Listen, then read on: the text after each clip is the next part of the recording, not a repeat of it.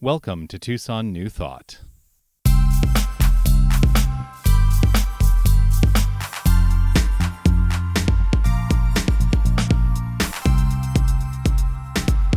There are a number of people, my name is Jonathan Zenz, and there are a number of people who call me Jay-Z, which now has a lot of, I have a lot to live up to, but I always say I was Jay-Z before Jay-Z was Jay-Z.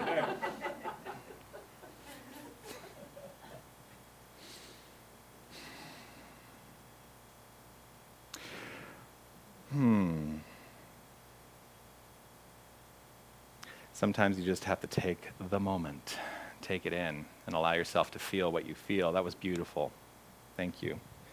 I love that song, and it's from a Broadway musicale called Jekyll and Hyde. And as many of you know, I have a history in the theater, specifically in musical theater. And so whenever anybody wants to do a musical theater song, bring it on. If you want to do any other songs, let me know. Bring it on. Why not? I'm here to open it up and let us all share in this experience of community. This is the moment. This is the moment. This is the moment. Really hear that? There is nothing else that exists. We put a lot of weight into those things that have preceded us, our past, and we lug our past with us, right? We lug it with us, and it weighs us down to the degree that we are not willing to set it down and move forward with the reflection of this is the moment right here and right now. The moment is now. Are you willing to lay those things down that no longer serve you? It's exactly what you're talking about.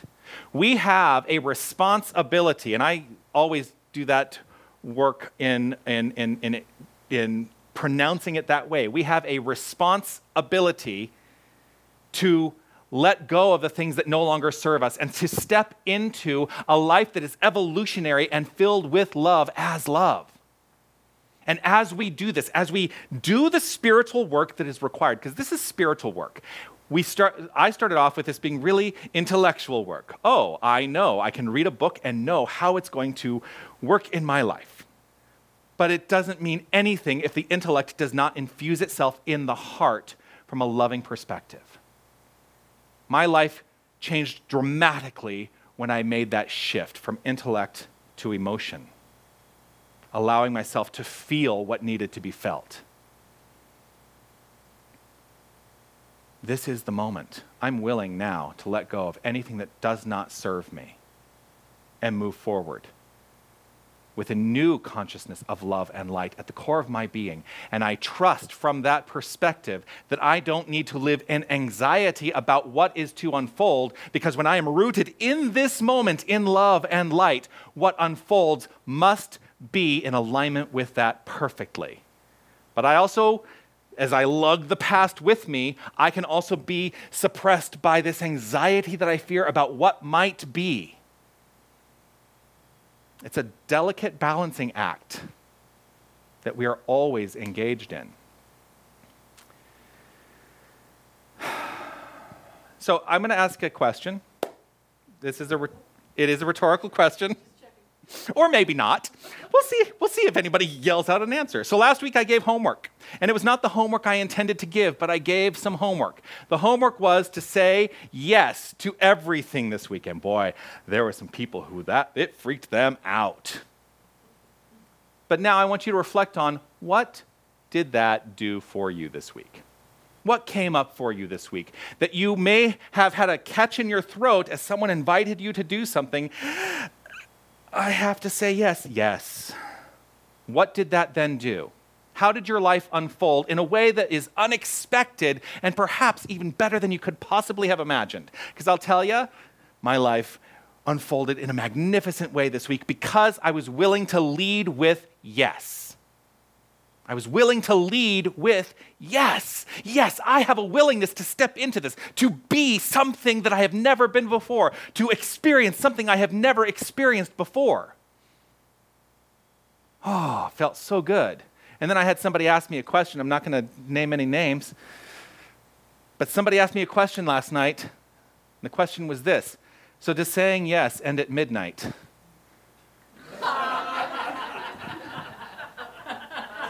Hey, you outed yourself.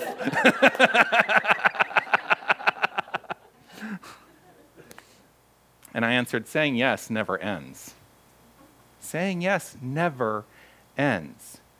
It is my decision in this moment to continue to say yes. However, there is a caveat now.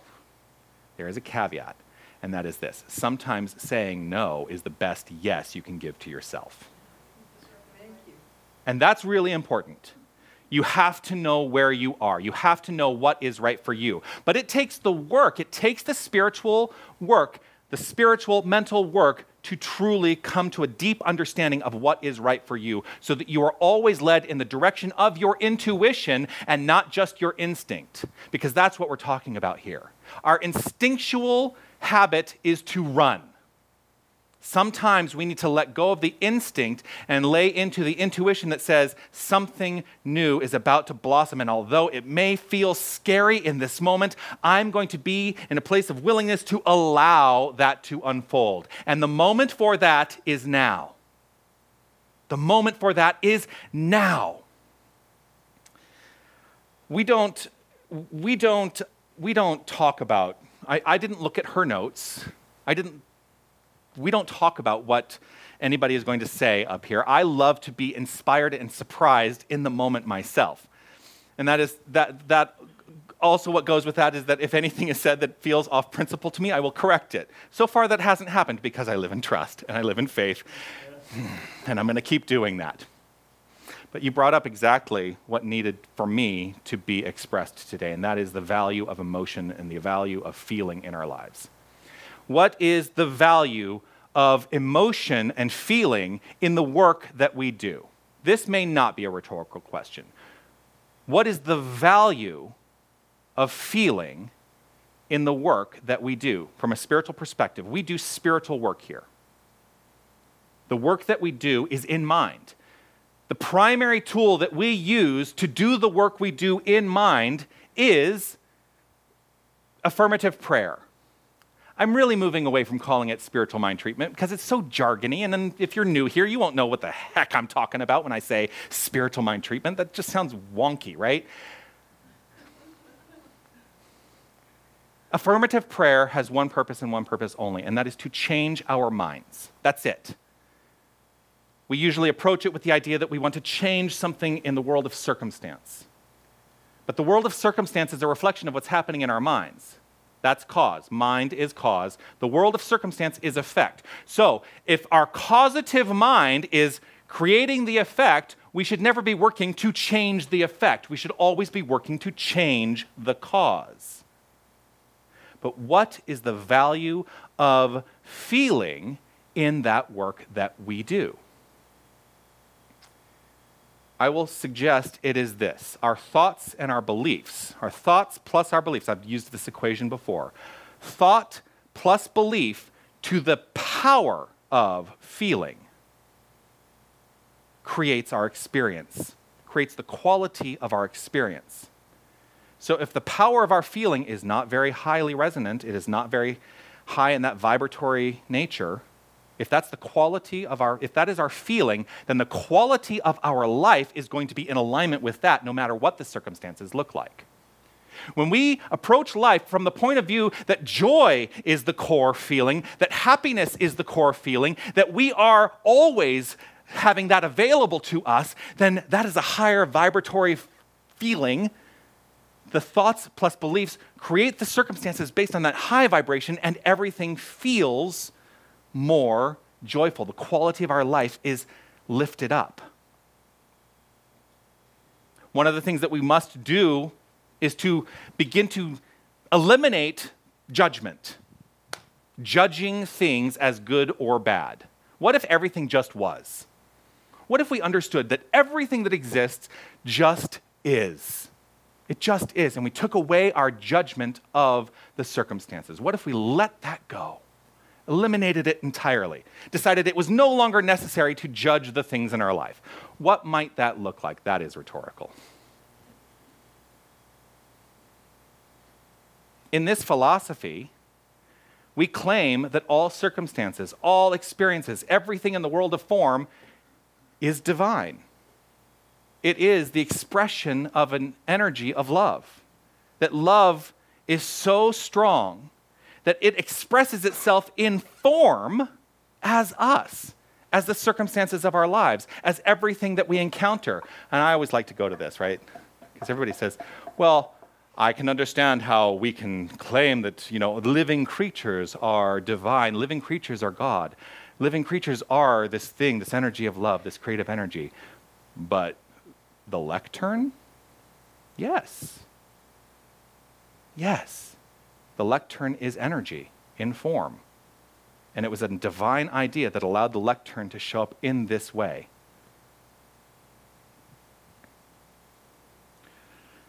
But one of the things we can do is we have these feelings and emotions that come up that we would judge as negative. Has anyone ever felt sadness?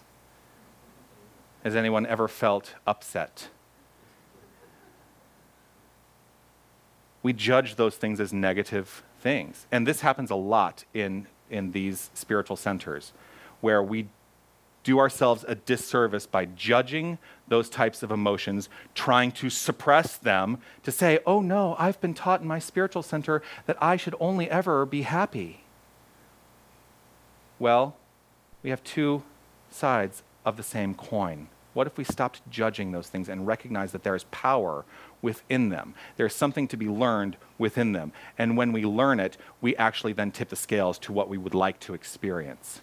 But what happens is if we suppress those feelings so much, we shove them down and shove them down and shove them down, what they're doing is they become rooted at a cellular level, and they are continuing to create the expression of our lives. Because the degree to which we try to suppress them is the degree to which we keep them active in our thinking process, which is prayer. Thinking is prayer. And as we keep them active in our thinking process, that's the way our life shows up.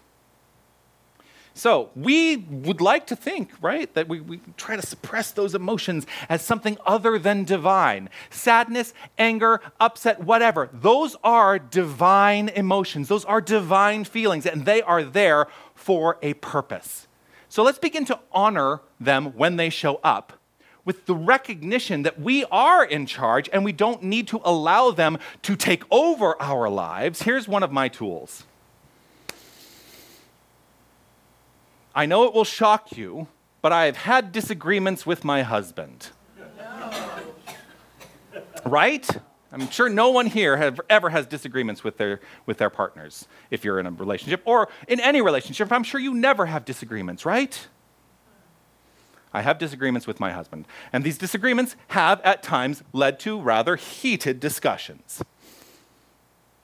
And I'm a pretty strong person, so I lay my claim and right? Dig into it.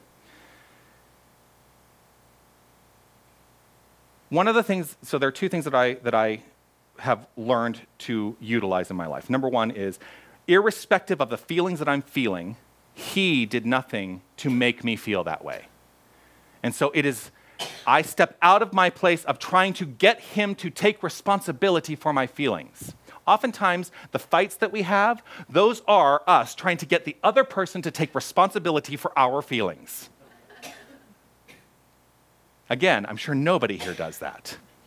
That was a big lesson for me to learn. A big lesson for me to learn. The other part of that, the other thing that it was really important for me to learn was, number one, to step away. Sometimes you need to step away. Go through your own processing. Don't process with the other person. Allow yourself to go through your own process. And then have an intelligent conversation around what's going on for you. One of the lessons, that is a lesson I learned by becoming a minister. In ministry, and I sort of veered off this a couple weeks ago when the shootings happened in El Paso and Dayton. One of the things I learned as a minister is whatever's coming up for you that is a lesson you need to learn, you should never talk about it from the pulpit, here. I can see it happening. We have cough drops if you'd like cough drops. You're welcome. Where was I? Yes. So we in ministry, I learned you never actually process in front of your community. That's a destructive thing. That's a very destructive thing. And when I was talking about the shootings, when I was talking about those things, there was maybe a little hint of processing, but I will say that I worked really hard that morning to move past the processing and get to the spiritual truth of the situation. But we must do this in our interpersonal relationships. Do the processing that you need to do first before you have the conversation. I guarantee you it's going to increase the experience of your relationships exponentially. Exponentially. So there's a lot of value in honoring that we are going to have negative emotions and not suppressing them. Are you willing to do that? But not let yourself get overrun by emotions. So here's the other lesson that I have learned in that. If I am upset, I self-reflect and I say, you know what, I'm really upset in this moment. Oh, I'm upset. I'm really upset.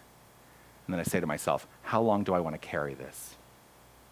How long do I want to carry this? And this is not about suppressing the emotion. It's about allowing yourself to go through the emotion, go through the feeling, and allow yourself to get to the other side of it. And so what I do, here's a little tip. I give myself a time frame. I limit myself. I say, you know what? I have this emotion. I'm experiencing this. I'm upset, and I'm going to allow myself to feel this for the next hour. I'm just going to allow myself to go through what I need to go through to get to where I need to get, and I'm going to allow myself 1 hour to do it. The mind says, oh, okay, so I can do all of this processing in an hour. That's the way treatment prayer works. My mind says yes. The law says yes. You have 60 minutes. Done. Typically what happens, I'll tell you, this is the secret. Typically what happens, within about 10 minutes, I've done all the processing because I've given myself the opportunity to do it. I have not said, nope, I don't want to feel that. I've given myself the opportunity to move gracefully through the experience. When is the time to do that? What moment is the time to do that? The moment is now. Because we are only ever in this moment. So with that said, we should probably see what Spirit has to offer today. So those of you who don't know, one of the things that I do is I do a random drawing that leads me to a page number of whatever book I am utilizing. Jerry, would you draw a number for me? And so the page that I am going to today is page 73. 73. Interesting. 73. So the book that we've been using this entire month is The Power of Decision, which I tell everybody is my favorite book within this philosophy. It is the book that I always invite people to read first if you are new to the philosophy, The Power of Decision by Raymond Charles Barker. Ha ha! And it never fails. This is under the heading, Your Right to Happiness. There are 3 paragraphs from which to choose. Which paragraph should I go to? 2? Okay, I'm just going to give you a fair warning. We're doing some biblical quotes now. In the book of Job, we read, the sons of God shouted for joy, and Jesus stated, these things I have spoken unto you, that my joy might remain in you, and that your joy might be full. These are but 2 of the many biblical, the second part is from John. These are but 2 of the many biblical statements on the subject of joy. If you have a Bible concordance, look up the words joy and happiness. You will be amazed to find a large number of passages in the Bible that state that joy and happiness are spiritual states that everyone should have in his day-to-day living. Old theological beliefs still have subconscious power, even when the intellect has dismissed them. What's really fascinating to me is I don't know if you watch my daily videos during the week. It was actually this page that I inadvertently turned to, and that last part I used on Friday. Old theological beliefs still have subconscious power, even when the intellect has dismissed them. Do you believe that joy is rooted in your heart? And do you believe that you can simply uncover your heart and allow joy to be the point of view from which you express at all times?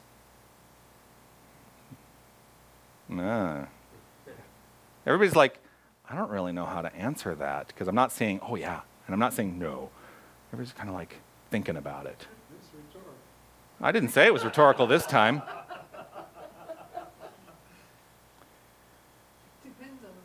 It does. It depends on the moment, but the only moment that exists is now. One of the things he's touching on here, when the first sentence of this section says, "Do you actually believe that you have the right to be happy?" Do you actually believe that? Do you have a feeling so rooted at the core of your soul that is exponentially addressing your belief? The belief says, happiness is at the root of my soul, and I have a feeling about that is going to uplift me into the experience of happiness at all times. Do you have that? It's okay if you don't. That is rhetorical. Can you imagine? No, I don't have that. Where did the idea come from that should not be part of your experience?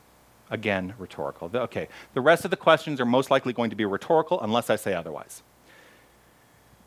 Where did you decide that happiness could not be your point of view and your expression of life? Where did that decision come into play? Where did that decision come into play? Now, he's speaking about, because we're in essentially, what is registered with the IRS as a church, we're in a spiritual center that is saying everything that you believe becomes your reality, becomes your experience. The truth is, if you were raised in a faith tradition, any faith tradition where you have incorporated core beliefs from that faith tradition that may not have served you in a way that says, you are magnificent, you are worthy, you do not require salvation. You do not require salvation. I want everyone to hear that. You do not require salvation. You are love and light embodied right here and right now. That's the core truth. But there are faith traditions that would have us believe something else. We can let those go. But we have to become aware of them. We have to know at the core of our heart. We have to know. We have to lay into that belief from a feeling perspective that says, I know I do not require salvation because there is nothing from which I need to be saved. And if I believe there's something from which I need to be saved, here's what I know. It is only my own erroneous thinking because my thoughts create my experience. That's it. Now, when he utters the name of Jesus, Jesus of Nazareth here, this is what Jesus was showing us. This is what Jesus was teaching. This is what Buddha was teaching. That understanding that at the core of each and every one of us is that light, is that life. And we get to decide what to do with it. It is what Muhammad was teaching. It is what Moses was teaching. It is what is at the core of Hinduism. It is what is at the core of all faith traditions. There is that which is within us, which is so powerful and so great, that when we truly get it, when we remember who we are, life exponentially gets better. So, if you are ready for joy, if you are ready for happiness, if you are ready for these things in your life, the moment to experience them is now. This is the moment. Right here, right now.